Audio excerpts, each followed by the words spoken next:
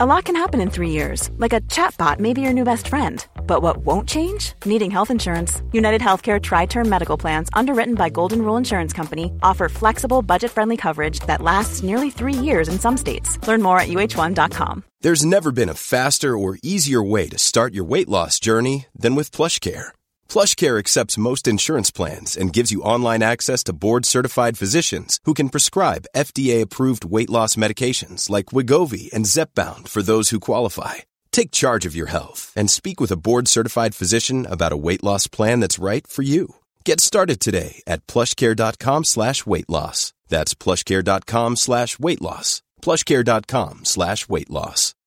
Millions of people have lost weight with personalized plans from Noom. Like Evan, who can't stand salads and still lost 50 pounds. Salads generally for most people are the easy button, right? For me, that wasn't an option. I never really was a salad guy. That's just not who I am. But Noom worked for me. Get your personalized plan today at Noom.com. Real Noom user compensated to provide their story. In 4 weeks, the typical Noom user can expect to lose 1 to 2 pounds per week. Individual results may vary.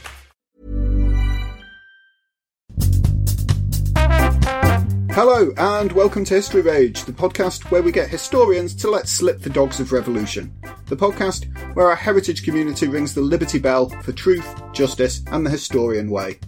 I am your regular host Paul Bavill, and I'm here, as ever, with my good friend and the man who cannot tell a lie, Kyle Glover. Hello. And this week, dear Ragers, we are crossing over to the Atlantic, so prepare yourself for a long voyage both in distance and back in time, because we're looking at the Americas and the legend of independence. To take us on this journey, we welcome historian and writer Dr. Robbie MacNiven. Robbie, welcome to History Rage. Hi everyone, it's an absolute delight to be here. It sounds it. Come on, emotion! Yeah, no, sorry, that's just my generic podcast. Hello. Hi guys, how's it going? Well, we are not your generic podcast, as you may well have heard. That's true. So, as the accent might suggest there, you're not American. So, can you tell us a bit about kind of your background and how you ended up looking at this particular field of history? Absolutely. Well, essentially, when I was 14, I watched The Patriot, and I've been raging ever since. But so that resulted in me going to uni, studying history, going all the way through to doing a PhD in the American Revolution, and here I am, a couple of years afterwards. I'm not sure. I think it's the fact that in the UK, the revolution isn't really spoken about, because if you're into that rough time period, you're into Napoleonics. Whereas, needless to say, in the US, everyone talks about the revolution. So it's quite often been a bit of a one-sided story in terms of popular history about it. So, yeah, I guess I'm trying to set some of the records straight. Yeah, in a way that The Patriot doesn't. Yeah. Yes, it is a lot to answer for. We'll get to that. We'll get to that, yes. Okay, so, given that we've given one or two hints as to what we might be doing this about, Robbie, would you please tell our waiting mob of would-be revolutionaries what you wish people would just stop believing? I wish people would stop believing that guerrilla tactics won the American Revolution and that the Redcoats just didn't know how to fight in forests. Okay, expand. Yeah, that's the long and the short of it. There's this sort of, it's pretty well known in the US, maybe less well known here, that there's a concept that the British Army of the 18th century would all just line up in neat rows in their bright red uniforms with their cross belts, making them perfect targets, and then those wily American frontiersmen with their long rifles would snipe them from a distance, and the Redcoats just didn't know what to do. How could they fight these wily enemies? Which is just complete and absolute bollocks.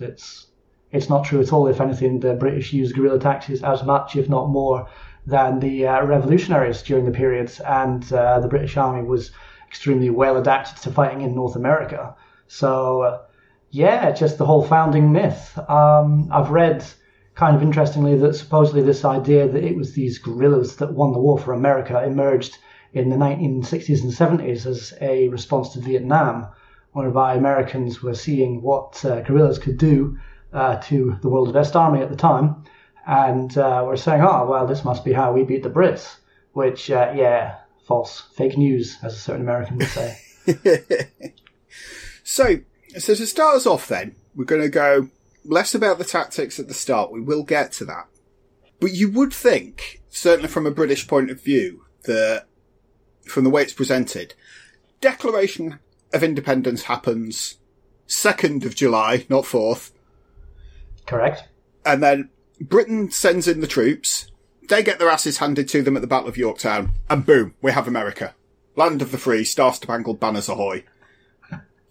Now, the conflict is a lot longer than we give it credit for, isn't it? And there's an awful lot more going on, both actually on the ground and geopolitically around the world. So, and I appreciate we've only got a 45-minute podcast. Can you give us a potted guide to the American War of Revolution? I can do my best. We'll fly through it quickly year by year. So initially you have the battles of Lexington and Concord, which are the legitimate instance of militia employing what we might call guerrilla tactics nowadays to more or less defeat or at least drive off regular British troops. The British then end up holed up in Boston, which leads to a very disastrous battle at Bunker Hill, which is in a way the low point for British adaptability during the war, because they just attack rebel-held fortifications head on. And they get kind of decimated. Again, they kind of win. They take the ground, but they suffer so many casualties doing so. So the army then adapts itself after that. And we'll talk about the tactics later on, because that's going to be sort of the fun part. So yeah, after being driven out of Boston, the British come back. They capture New York, and they run into the issue of how do you defeat a popular rebellion? You can't just kill everybody in North America, obviously, despite what some British officers might have wanted. Mm-hmm. You have to kind of win the hearts and minds. The British decide that the best way to do this is to defeat the main Continental Army under George Washington, and if they do that, then they think that the colonists will say, oh, well, how can we possibly win now? Let's just give up. And George Washington is aware of that, and he does his very best to make sure that he doesn't get drawn into a pitched battle with the British Army, and that if he is in a pitched battle and he loses, he's able to retreat and get his men out. So over the next few years, 77, 78, 79, it's kind of a game of cat and mouse. Washington trying to inflict damage on the British bit by bit, but not be drawn into a destructive battle of annihilation. He does that very well. He loses loads of battles. That's maybe a whole separate topic, the rage about whether George Washington is a good general or not. So tactically, he's pretty poor, but strategically he does well because he keeps his army intact against the odds. And then in 78, the French see that the Americans, or the rebel Americans, don't seem like they're going to lose, at least not anytime soon, so they come in on the side of the rebellion, and then that just changes the whole dynamic because it becomes a global war. It's Britain now has to think about defending its other colonial territories from French and then Spanish and even Dutch attacks, and the focus stops being North America, and so the Americans then, or the rebel Americans, have the opportunity to strike out. And the British shift their strategy in 1780 because they know it's not working in America. They think that there are more loyalist Americans in the southern colonies, so they decide to shift their center of operations from New York down to Charleston in South Carolina. And that doesn't really work out. They do make ground initially, but again, they can't win a decisive battle. They can't lure the rebels into a decisive battle. And that eventually falls apart when Cornwallis ends up at Yorktown. Now, even that's not the end, because then there's another 2 years of fighting, some of which involves fighting outside of North America that's very important to the actual global conflict. So the Battle of the Saints, for example, the British win a naval victory over the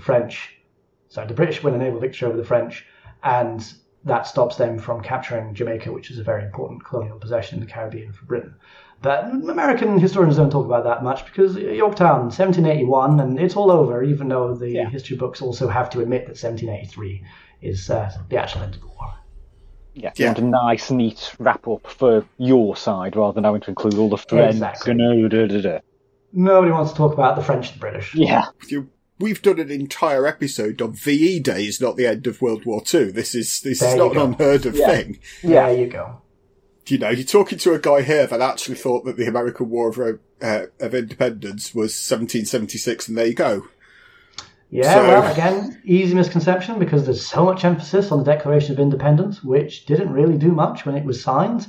It was the start of just the first year into the war, and The Americans used it for propaganda purposes to big themselves up, but a lot of people didn't take any notice of it because, it's not worth the paper it's written on if George Washington ends up captured in New York. So the sort of in the moment impact of the Declaration is somewhat less than what it became in the... Yeah, it's only an iconic thing if you win, isn't it? Yeah, exactly, yeah. And, without that, Nicolas Cage would have had nothing to steal. Exactly. So we would have been deprived of some of the greatest films of the 21st century. Indeed. So come on then, we'll get into the bulk of this. Yeah. Kyle, if you want to dive in with the question that he's itching to answer. Yeah. Right, so let's get into this. So if the Americans, the Patriots, whatever you want to call them, don't really use guerrilla tactics, and the regulars, the British, don't always line up in neat little rows in their red uniforms with the big, as we've already discussed, what are the tactics used by people on both sides? So mostly it's a variation of standard 18th century European warfare. The variation comes in so much as the terrain is a lot more broken in North America. There genuinely are more forests and stuff like that to break up lines of long formations of men. So lines tend to be more spread out so that troops can maneuver around trees and over walls and stuff without banging into each other. And there's also very little cavalry in North America. It's just a pain to get horses over, and there's not that many horses in the North American continent at that point. So if there's not much cavalry around, then you can have your troops spread out in nice sort of long scattered formations because they're not going to get ridden down by a sudden group of saber-wielding maniacs. So it was that kind of fighting, but it was still linear. So it was still lines going up against each other quite frequently in open battles, which happens a lot. It was still the most common mode of warfare. You did have a lot of guerrilla fighting or style fighting by both sides. The British quickly developed their light infantry to be able to cope with American sharpshooters, so stuff like riflemen, who are like a whole different topic, which I can talk about at length. But the British quickly adapted to this style because they had been fighting in North America previously. They fought in North America in the 7 Years' War. It was about 15 years previous to the Revolution. So although a lot of the average soldiers hadn't been in the army for 15 years, a lot of the more senior NCOs and a lot of the officers, a lot of the generals had already fought in North America. They knew the terrain was difficult. They knew how to deploy their troops and use them. They would move around quickly. The British certainly didn't rely on firepower. They would fire one volley and then they'd charge in with bayonets because they knew that if they did fight at range for an extended period, the rebels would probably get the upper hand because they tended to outnumber the British. And they also, and this is one of the truths of the American founding myth, a lot of them did have guns, and a lot of them did actually use guns and practice with guns. So they were pretty good with their guns. So the British learned that the best way to stop them was to stab them. Yeah, don't get into a shooting match with people who are better shots than you. Yeah, exactly. Drive them off the field with scary, sharp bayonets instead. Big, long guns for show, bayonets. knives for a pro. Yeah. Exactly. You talk about British guerrilla tactics. Can you give some examples of a few of them? Oh yeah, I mean, we have the light infantry already, but we have to remember, maybe touch on this later on as well, that the war was far more dynamic than just rebel Americans versus British soldiers. So on the British side, you had German troops, normally called Hessians incorrectly, because over half of them didn't actually come from the German state of Hesse-Cassel, but anyway, that's a different topic, again, a different rage. You had loyalist Americans, who were just as good at fighting guerrilla tactics as their rebel counterparts. So groups like the Queen's Rangers, who were formed almost to combat these sort of lighter rebel formations. And crucially, often overlooked, you had Native Americans, who are the masters of guerrilla tactics in North America because they invented it. It's their land. So the vast majority of native tribes, if they didn't stay neutral, they joined the British against the colonists. And that gave the British access to all of their skills at frontier warfare. It didn't really break into the eastern seaboard or the east coast where there were big pitched battles happening, but where there were large native settlements more towards the west on the frontier in Ohio or the edge of the Carolinas or up in Canada. Native Americans provided a lot of assistance to British forces in those sorts of areas because they knew the woods. They were often well equipped with firearms, rifles, things like that, which could combat the American riflemen. So they were a big assistance to the Crown forces and bigged up their ability to go toe-to-toe in guerrilla warfare. So when you see a lot of the portrayal of kind of the relationship between Native Americans and the British, whether at this stage rebel or coming in to kick the rebels about, it's always generally portrayed as this, like, white man is a major twat and we'd just rather he wasn't there. So how come then the Native Americans are choosing a side and then are choosing that side? Or should I say, because some choose the other side as well. What makes those particular tribes, A, enter this war, and B, pick the side that they pick? Yeah, it's generally a case of a rock and a hard place for most native tribes. They generally don't want to get involved because, in a way, this isn't their war. It's, an interscene war between different types of British people, essentially, at this point. But the nature of the way that they interact with the colonial situation, which they're neighbours with, or even living amongst at this point, they just have to be drawn in. They have to pick a side because otherwise they'll be targeted by one or the other. And we'll maybe talk about this later on, that there are native tribes that attempt to stay neutral and they are attacked because one side doesn't trust that they really are neutral and aren't secretly assisting the other side. So a lot of them are dragged in, and it's quite often said among historians that the Native Americans are the biggest losers of the revolution because the British could just go off when they lose. The Loyalists suffer a bit, but they can mostly just go off when they lose. Native Americans are stuck there with the new United States, most of whom they've just been fighting, because it's pretty clear from a native perspective, if you're going to have to pick one between two sides, probably going to back the one that's more distant, so the actual British state and King George, as opposed to the guys who are literally moving onto your land and taking your crops and driving you out of your settlements. So that's why a lot of the native tribes fall down on the side of the British, not because of particular shared bonds between the British and the natives, but because it's the lesser of two evils. Yeah. And how come then that some of them are taking the rebel side then? Yeah, well, it comes down a lot to the personal relationships between negotiators from both sides and the native tribes. So the British were quite good at negotiating with natives. Again, they'd been doing it a lot for decades. Yep. There was a department called the Indian Department, which was responsible for training up people who would then go and literally live among the tribes and sort of get to know them and establish good relationships, because it's very important for a lot of native tribes to have a personal bond with the people they're negotiating with. So the British were quite good at that already. But there are a few cases where people who would become rebels had good relationships with certain tribes and were able to get them on side with Congress when it became a thing. And so they did then back the rebellion. But I'm not entirely sure of the figures, but it was definitely a pretty clear minority. There was only a couple of tribes come to mind. And the rest sometimes would use that as an excuse to attack said tribes so they could have a bit of a civil war of their own going on. Yeah. Yeah, because there is a whole level of politics and conflict that's going on in between those tribes, whether we're there or not. Absolutely, yeah. Okay, well, we've seen you raging on Twitter about TV and film. Now, we don't have time for a complete takedown of the Patriot, but you can if you wish. But we recently had the guys on from Fighting on Film that were talking about the details and historical accuracies in war films. But this is a period it's got its reduced number of war films. But which of them who does it the worst and who does it the best? Yeah, I mean, apart from the Patriot, right? And weirdly, I'll give the Patriot a very brief mention in a positive light. The uniforms are pretty good. Stand by, everybody. This is going to be rare. I couldn't even think of it. You've got to try and give an even hand here. The uniforms are pretty good. They kind of fall down because they're good in terms of that's if you open a history book of this is a British uniform in the 1770s, it would look like that. They fall down because they don't have the campaign variations which all armies introduce in warfare. The on-campaign soldiers will look a bit different from how they look in, your textbooks. So they don't have that. The uniforms are okay. Apart from that, it's all shit. But anyway, I'm not going to talk about the Patriot.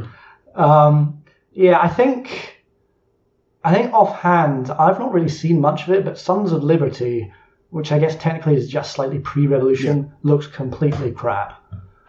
Like, I've seen images of the main gang of the Sons of Liberty, it's like Samuel, what his name? I had a mind blank.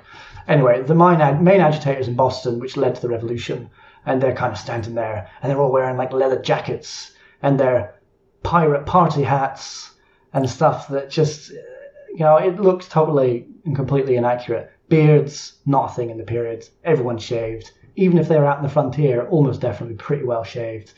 I'm getting sidetracked. Anyway, Sons of Liberty, I don't really know because I've not watched much of it. I've watched bits. It just seems terrible. The good one is John Adams, the HBO series. It's quite old now. Right. Still not perfect. Stuff like there's mistakes in the Boston Massacre scene and stuff like that.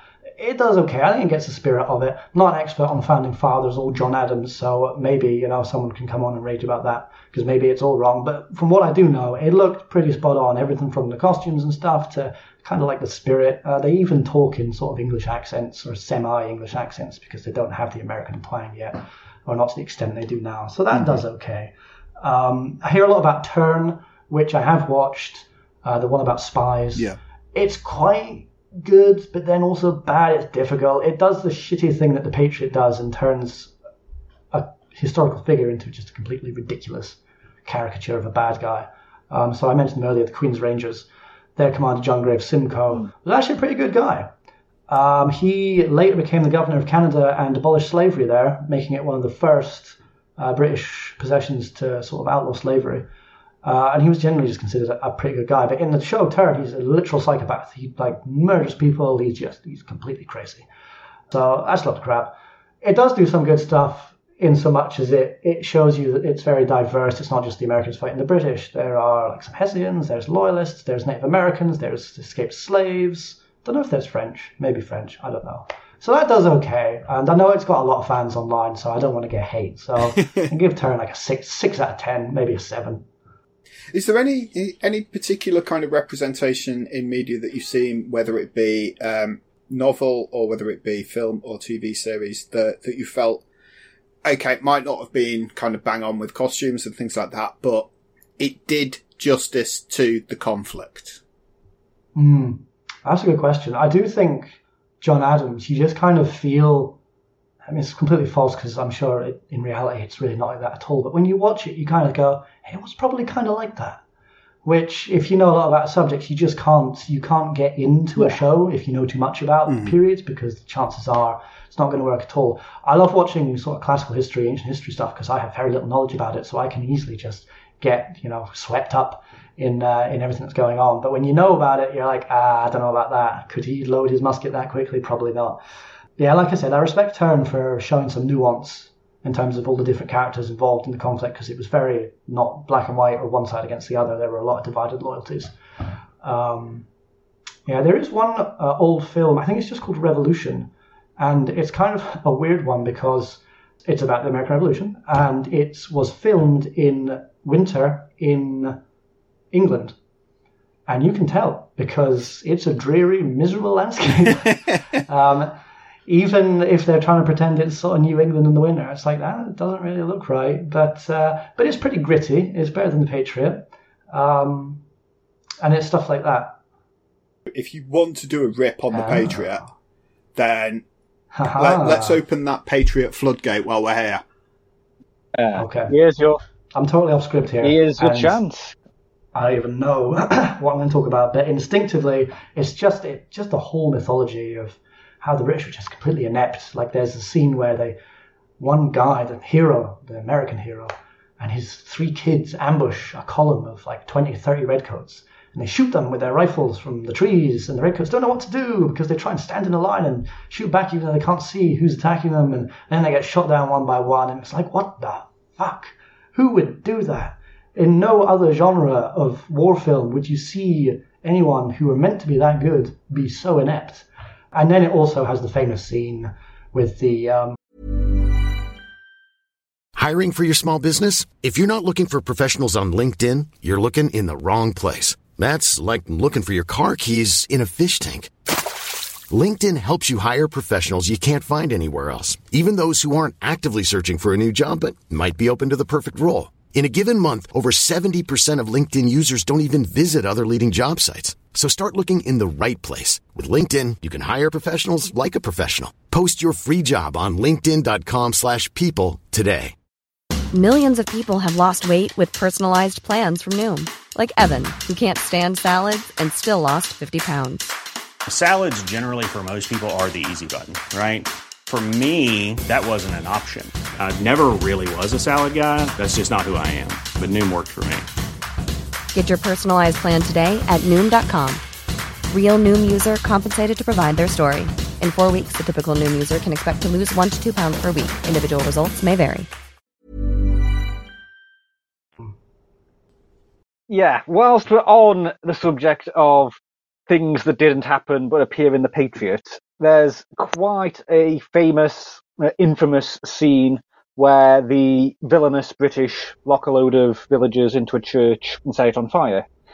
Now, that's taken directly from Nazi Germany and atrocities carried out on the Eastern Front and areas occupied by the actual Nazis, and didn't happen in the American colonies. Colonies? Yes, Billy was there.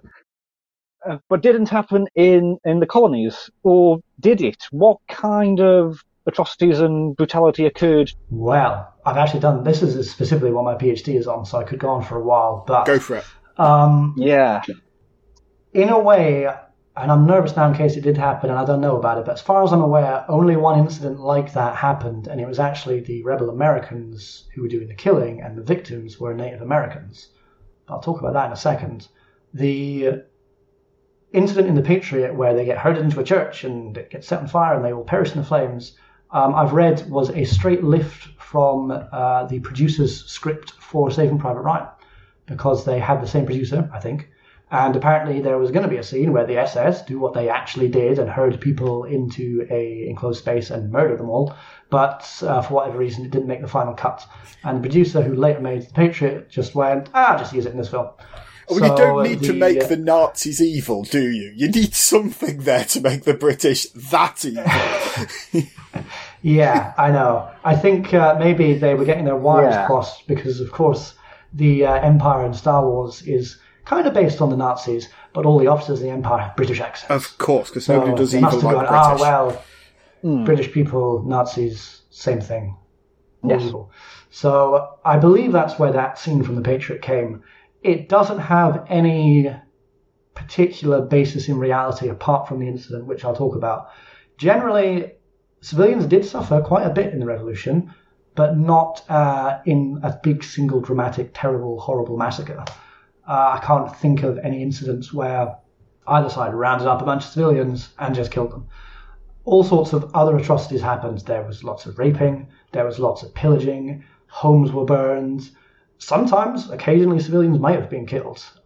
We know, especially the very first day of the fighting, when the British were retreating towards Boston, having had it handed to them at Lexington and Concord, that on the way there, they were so enraged because people kept sniping at them from the windows of houses they were passing. So they started to just break into random houses. They went and they would kill anyone they found in there. Civilians, women. Don't think I've heard of children being killed, but certainly some women. So that did happen. But there wasn't, I think, a cold-blooded single incident where everyone was rounded up, apart from and I'm going to have to check the pronunciation of this because I've only ever seen it written down.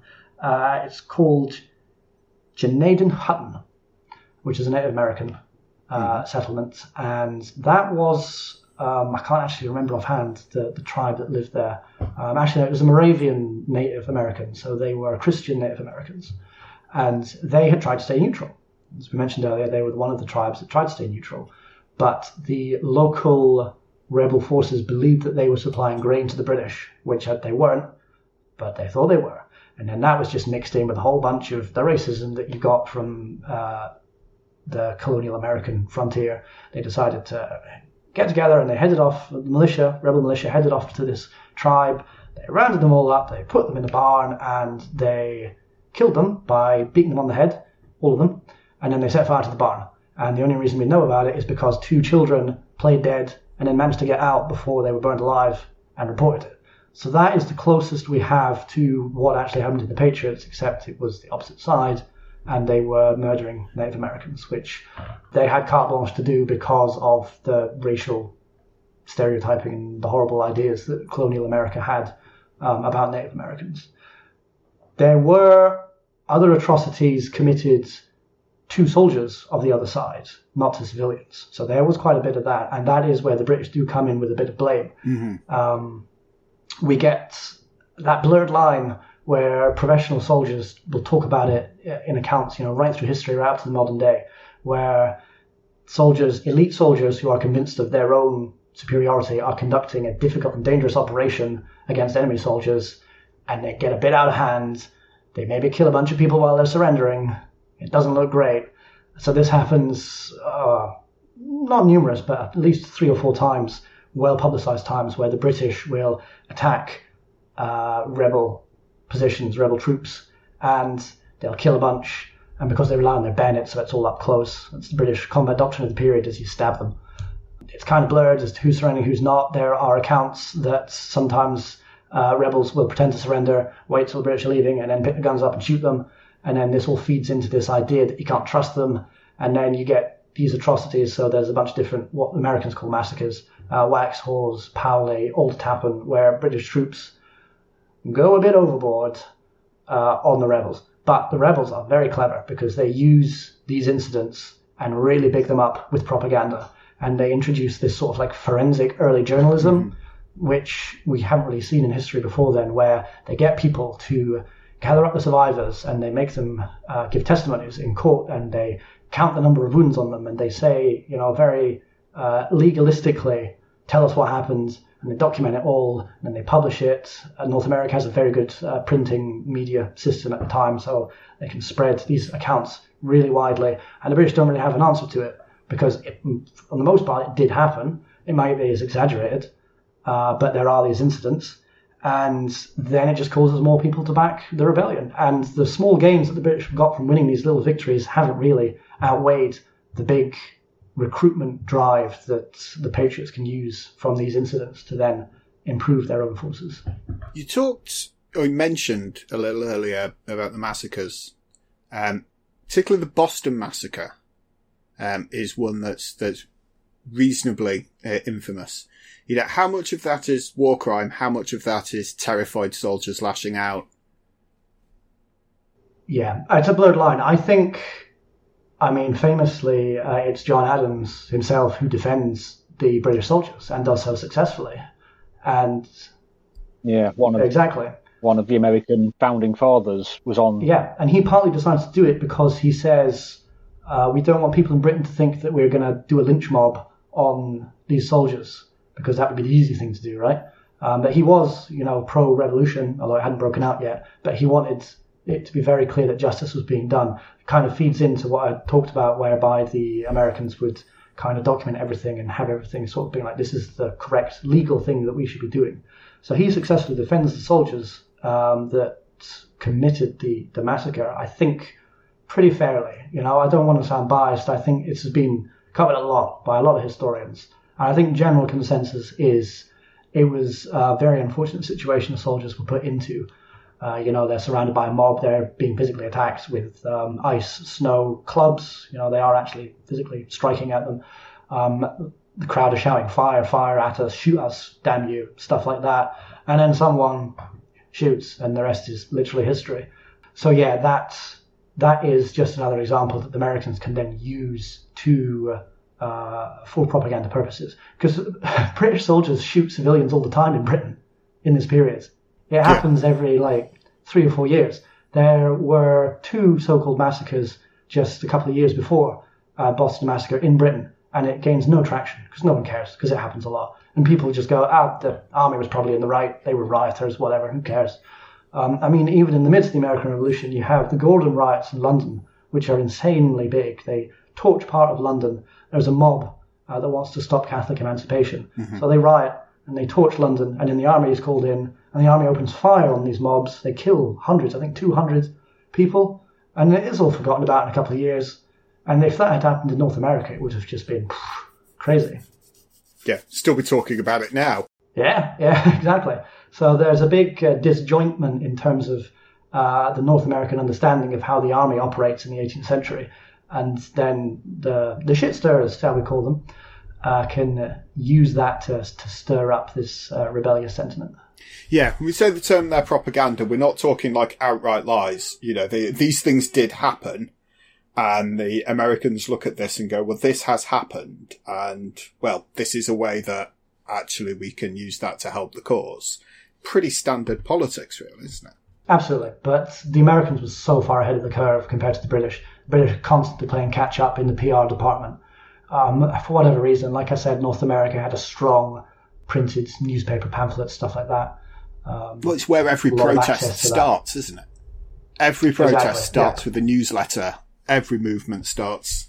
Even the French resistance starts with a newsletter. Yeah, there you go.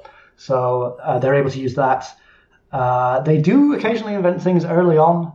So the Boston Massacre, the Sons of Liberty, who are the main revolutionaries in Boston, publish a journal called the Journal of Occurrences, where they supposedly record every misdemeanor done by British soldiers in Boston while it's occupied, you know, from striking a woman on the street, stealing stuff, or, you know, soldiers being rowdy in a tavern, and they write all this down and then they publish it constantly. And some of that is pretty made up. But yeah, a lot of it, as you say, there is more than a grain of truth in it.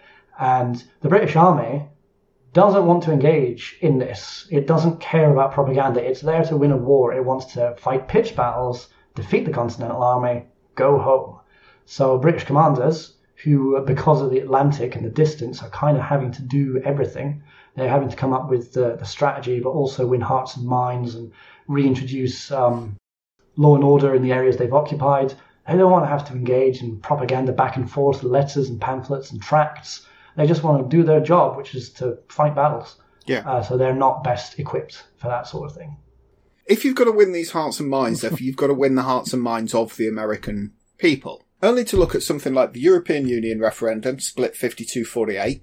You know, you've got the Scottish independence referendum, which is, 60-40?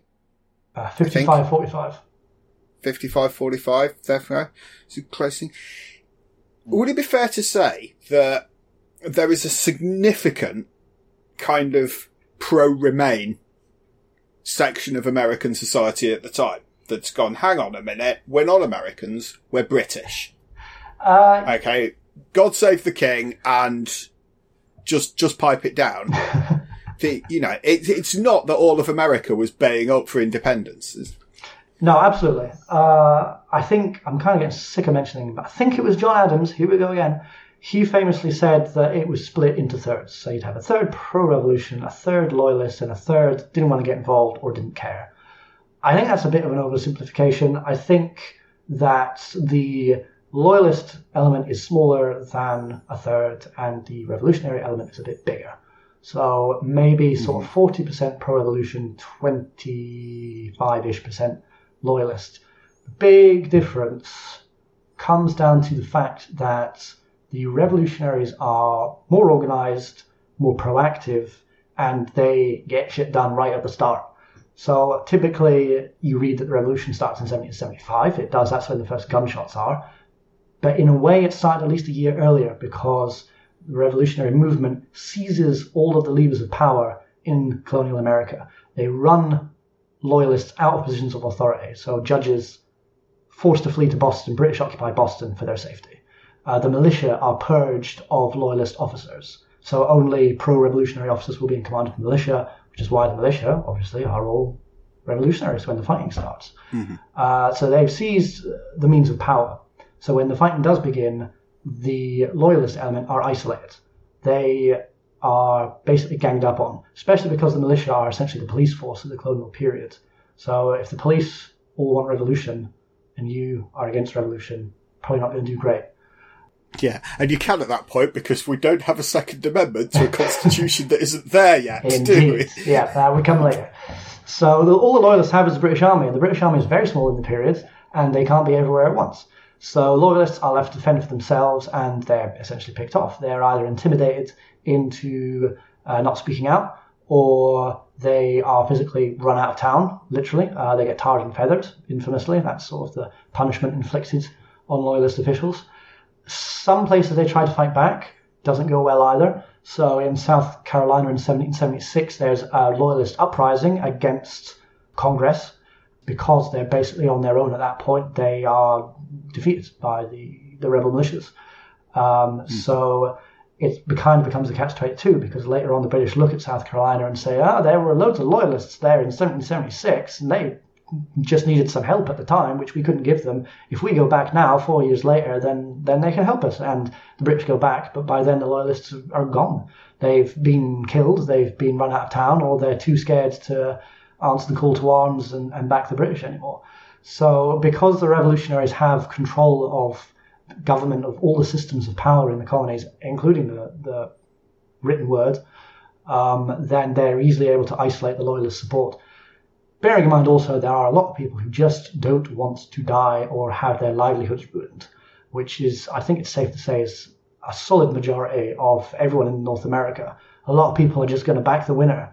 They don't want to get drawn into this internecine conflict. And it really was a civil war, even more so than the American Civil War.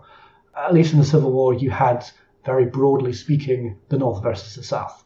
If you lived in a street in Charleston, South Carolina, in 1861, 95% of everyone else living in your street was going to be a Confederate. If you lived in a street in Charleston in 1776, who knows? It could be 50-50, it could be 40-60. The divides aren't based on geography, they're based on just personal political viewpoint. Loyalists tend to be a bit wealthier, but that's not always the case. They tend to be merchants and the like who benefit a lot from trade with Britain, but again, not always the case. It could be anything, really. There's all sorts of local antagonisms as well. So in South Carolina, the people who live on the frontier really hate the plantation class that live on the coast, because they see them as rich, stuck-up snobs. And likewise, the plantation class in South Carolina hate the hillbillies on the frontier. So initially, because the plantation class is backing the revolution, a lot of the frontier folk didn't necessarily want to become revolutionaries, even though we have this concept that, it was the bearded man on the frontier with the rustic clothing and the rifle that was the arch enemy of the British, which wasn't always the case. So it is a very muddy and mixed up situation, a classic civil war, really. Was there any sort of, post the British defeat, what do you say, 1783? Yep. That the whole thing's over. Was there any sort of, resistance afterwards? Yes, but not from quarters you might expect. The loyalists at this point really are given the ultimatum, either you stay and accept your American citizens now and possibly have your home confiscated for what you did during the war, or you get out. So there wasn't really any more resistance after 1783 from loyalists. You do still see resistance from the two groups that suffer the most from the revolution, that is enslaved peoples and Native Americans. So the Native Americans, weirdly, the fighting on the frontier doesn't follow the course of the fighting on the eastern seaboard. So by 1783, the Native Americans are actually gaining the upper hand on the frontier. And it kind of looks like, they could kind of win that theatre of the war. But the British say, we're pulling out now, it's done on the big battlefields. We've lost there, so we're going now, and they pull support, which the natives rely upon. But a lot of native tribes continue to fight on, not necessarily officially. You can't say the war continued in the exact same form it did. But over the next 2 decades, there's a lot of fighting between native tribes and the new United States. And you also get enslaved people. So the British offered freedom for slaves who fled from their masters if their masters were rebels. Important distinction, they would not give freedom if your master was a loyalist, because, it was classic two-faced that the British... Yeah, we sweep that under the carpet, don't we? Yeah. I've got to say, right from the off, the British were not emancipatory in their attitude towards enslaved peoples. There were some, people abolitionist-minded. I've mentioned John Grier of Simcoe, who was an officer who then did end slavery in Canada. But let's be honest, the main thrust of British policy towards enslaved peoples was, what can they do for us? Not what can we do for them. Yeah, them being freed damages the rebels who previously owned them, rather than it being the obvious nature of freeing them because they should be free. Exactly. They were used as a war resource, which kind of was a very double-edged sword.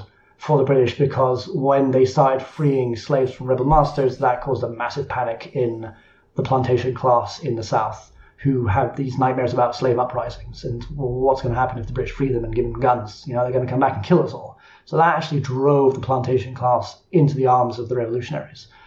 But when the war finished, again, the British, the way they abandoned the Native Americans, they abandoned the enslaved peoples who had been fighting for them.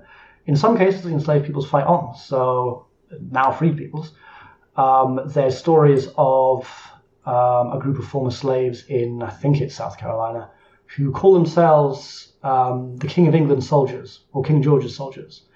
And they mount sort of a tiny guerrilla war from these swamps where they've taken refuge up until, I think it's 84, 85, before they're eventually sort of tracked down and recaptured. So, yeah, there's still fighting going on after 83, in a sense. It's the disadvantaged peoples who have been left behind after the main conflict is over. Yeah, the British got defeated, the paperwork's sorted, you have in America, we'll leave now. Exactly. Okay, so one contribution that doesn't get often spoke about, you have briefly mentioned it earlier on, is the French. Ever present at the time to be a thorn in the British side. Of course. Apologies to our listeners in France, but it's history. It's what happens. So, what were the French doing, and how important was the French contribution to the outcome? The French contribution was vital. Again, you can debate it endlessly, and because it's counterfactual, we'll never know. But I would be tempted to say that there would have been some sort of settlements, slightly short of full independence, if it hadn't been for France's involvement for the colonials. I think they would have got their independence, inevitably, but I don't think it would have been clear-cut, because France underpins all the efforts, and it's not just when they officially declare war either. So France provides hundreds of thousands of muskets, ammunition, cannons even. One of the reasons that the British were headed to Lexington at the start of the war was to confiscate weapons, which included 2 cannons, which the French might have supplied. And they're providing that material sort of on the sly. It's not official at this point, but they're more than happy to stir up rebellion in the colonies, just for the obvious reason it fucks the British up on a global stage. It's going to reduce the British Empire. The French were obviously very unhappy that 15 years earlier they had lost their American territories to the British, and now they can kind of get one back, and it makes sense. They're a bit hesitant because they don't know if the rebels can do it. They don't know how legitimate they are as a movement. But after 1777, you have the Battle of Saratoga, where the British suffer a rare defeat in sort of an almost open battle. And the French go, yeah, let's back this. So they then actually send troops, and they send fleets. And fleets are the key because the colonists don't have a naval presence whatsoever, almost whatsoever.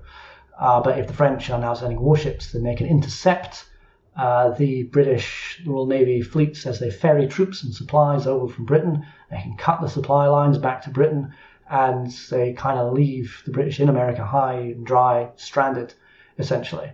So the French naval involvement is big. The French military, sort of the army involvement on the ground, gets off to a shaky start. They are defeated in the first engagement they fight in North America. They team up with the rebels and attack Savannah, which is in Georgia, and it's held by the British, and they get pasted, and they then depart in their fleets because they have access to fleets because they're a superpower, and they sail north to Newport in Rhode Island, and they try and attack that British garrison there, and they fail there as well. Well, actually, they arrive after the Americans have already failed. The Americans are trying to coordinate with them, but they don't quite manage to link up successfully. So there's teething problems. It's not like a flick of a switch and suddenly the French are involved and it's all over. But the British have to change strategy now that the French are involved. They can't rely on the fact that they can always escape by the sea, because previously British commanders knew if it starts getting really hairy, head back to the coast to a port, Royal Navy will come pick you up, sort it. You can recycle, you can come back again somewhere else. So suddenly, in 78, the British Commander-in-Chief Henry Clinton goes, we can't rely on the fact that we can always escape by sea anymore. He's in Philadelphia at the time, And he goes, could conceivably become stranded here. If the French land an army, got Washington on the other side, going to become surrounded, it's going to be a disaster. Could end the war in 78. So he has to abandon Philadelphia. He falls back to the coast. He evacuates from the coast to New York, manages to get there 5 days before a French invasion fleet turns up to cut him off. So if that fleet had arrived 5 days earlier, then we would have had Yorktown in 1778. And it would have been game over, 5 years earlier. And that is exactly what eventually happens at Yorktown. Cornwallis goes, not really making any ground here. He gets ordered to retreat to the coast of Virginia, the settlement of Yorktown, which has a good port. And he thinks Clinton's going to come and pick him up with the fleet. And the fleet does turn up, but it's a French fleet. So he then can't evacuate. Washington comes down from New York and surrounds him on the land side, and it's game over. And Britain can't afford to lose land armies like that. So that's basically it. That's why people think it ends in 81. To all intents and purposes, the major British operations do end in 81. Well, thank you very much. That's opened my eyes to an awful lot of things that I knew absolutely nothing about. My apologies to our American listeners that I knew pretty much nothing about what is predominantly the focal point of your country's history. So thank you very much for getting that off your chest and into our listeners' ears. My pleasure. I hope I didn't speak too quickly. I can when I get agitated, but it wasn't the hairdryer treatment, so I'm glad.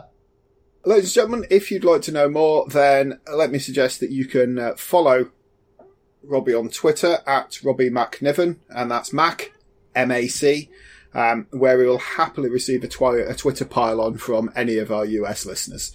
But once again, Robbie, thank you very much. Thank you. Absolute pleasure. Ladies and gentlemen, I do hope you've enjoyed this episode. You can follow us on Twitter at History Rage, or individually, I am at Paul Bavill. And I'm at Kyle G. History. And if you're enjoying History Rage and would like taxing and representing, then please consider joining the Angry Mob on Patreon, as this helps us really meet the costs of podcasting. Your £5 per month will get you early episodes, the invite to put questions to future guests, and the coveted History Rage mug. And you can subscribe at patreon.com/History Rage. Now that is the end of Series 6, so we're going to take a week off, but we will see you again in a fortnight. Until then, stay angry. Bye-bye. Bye-bye.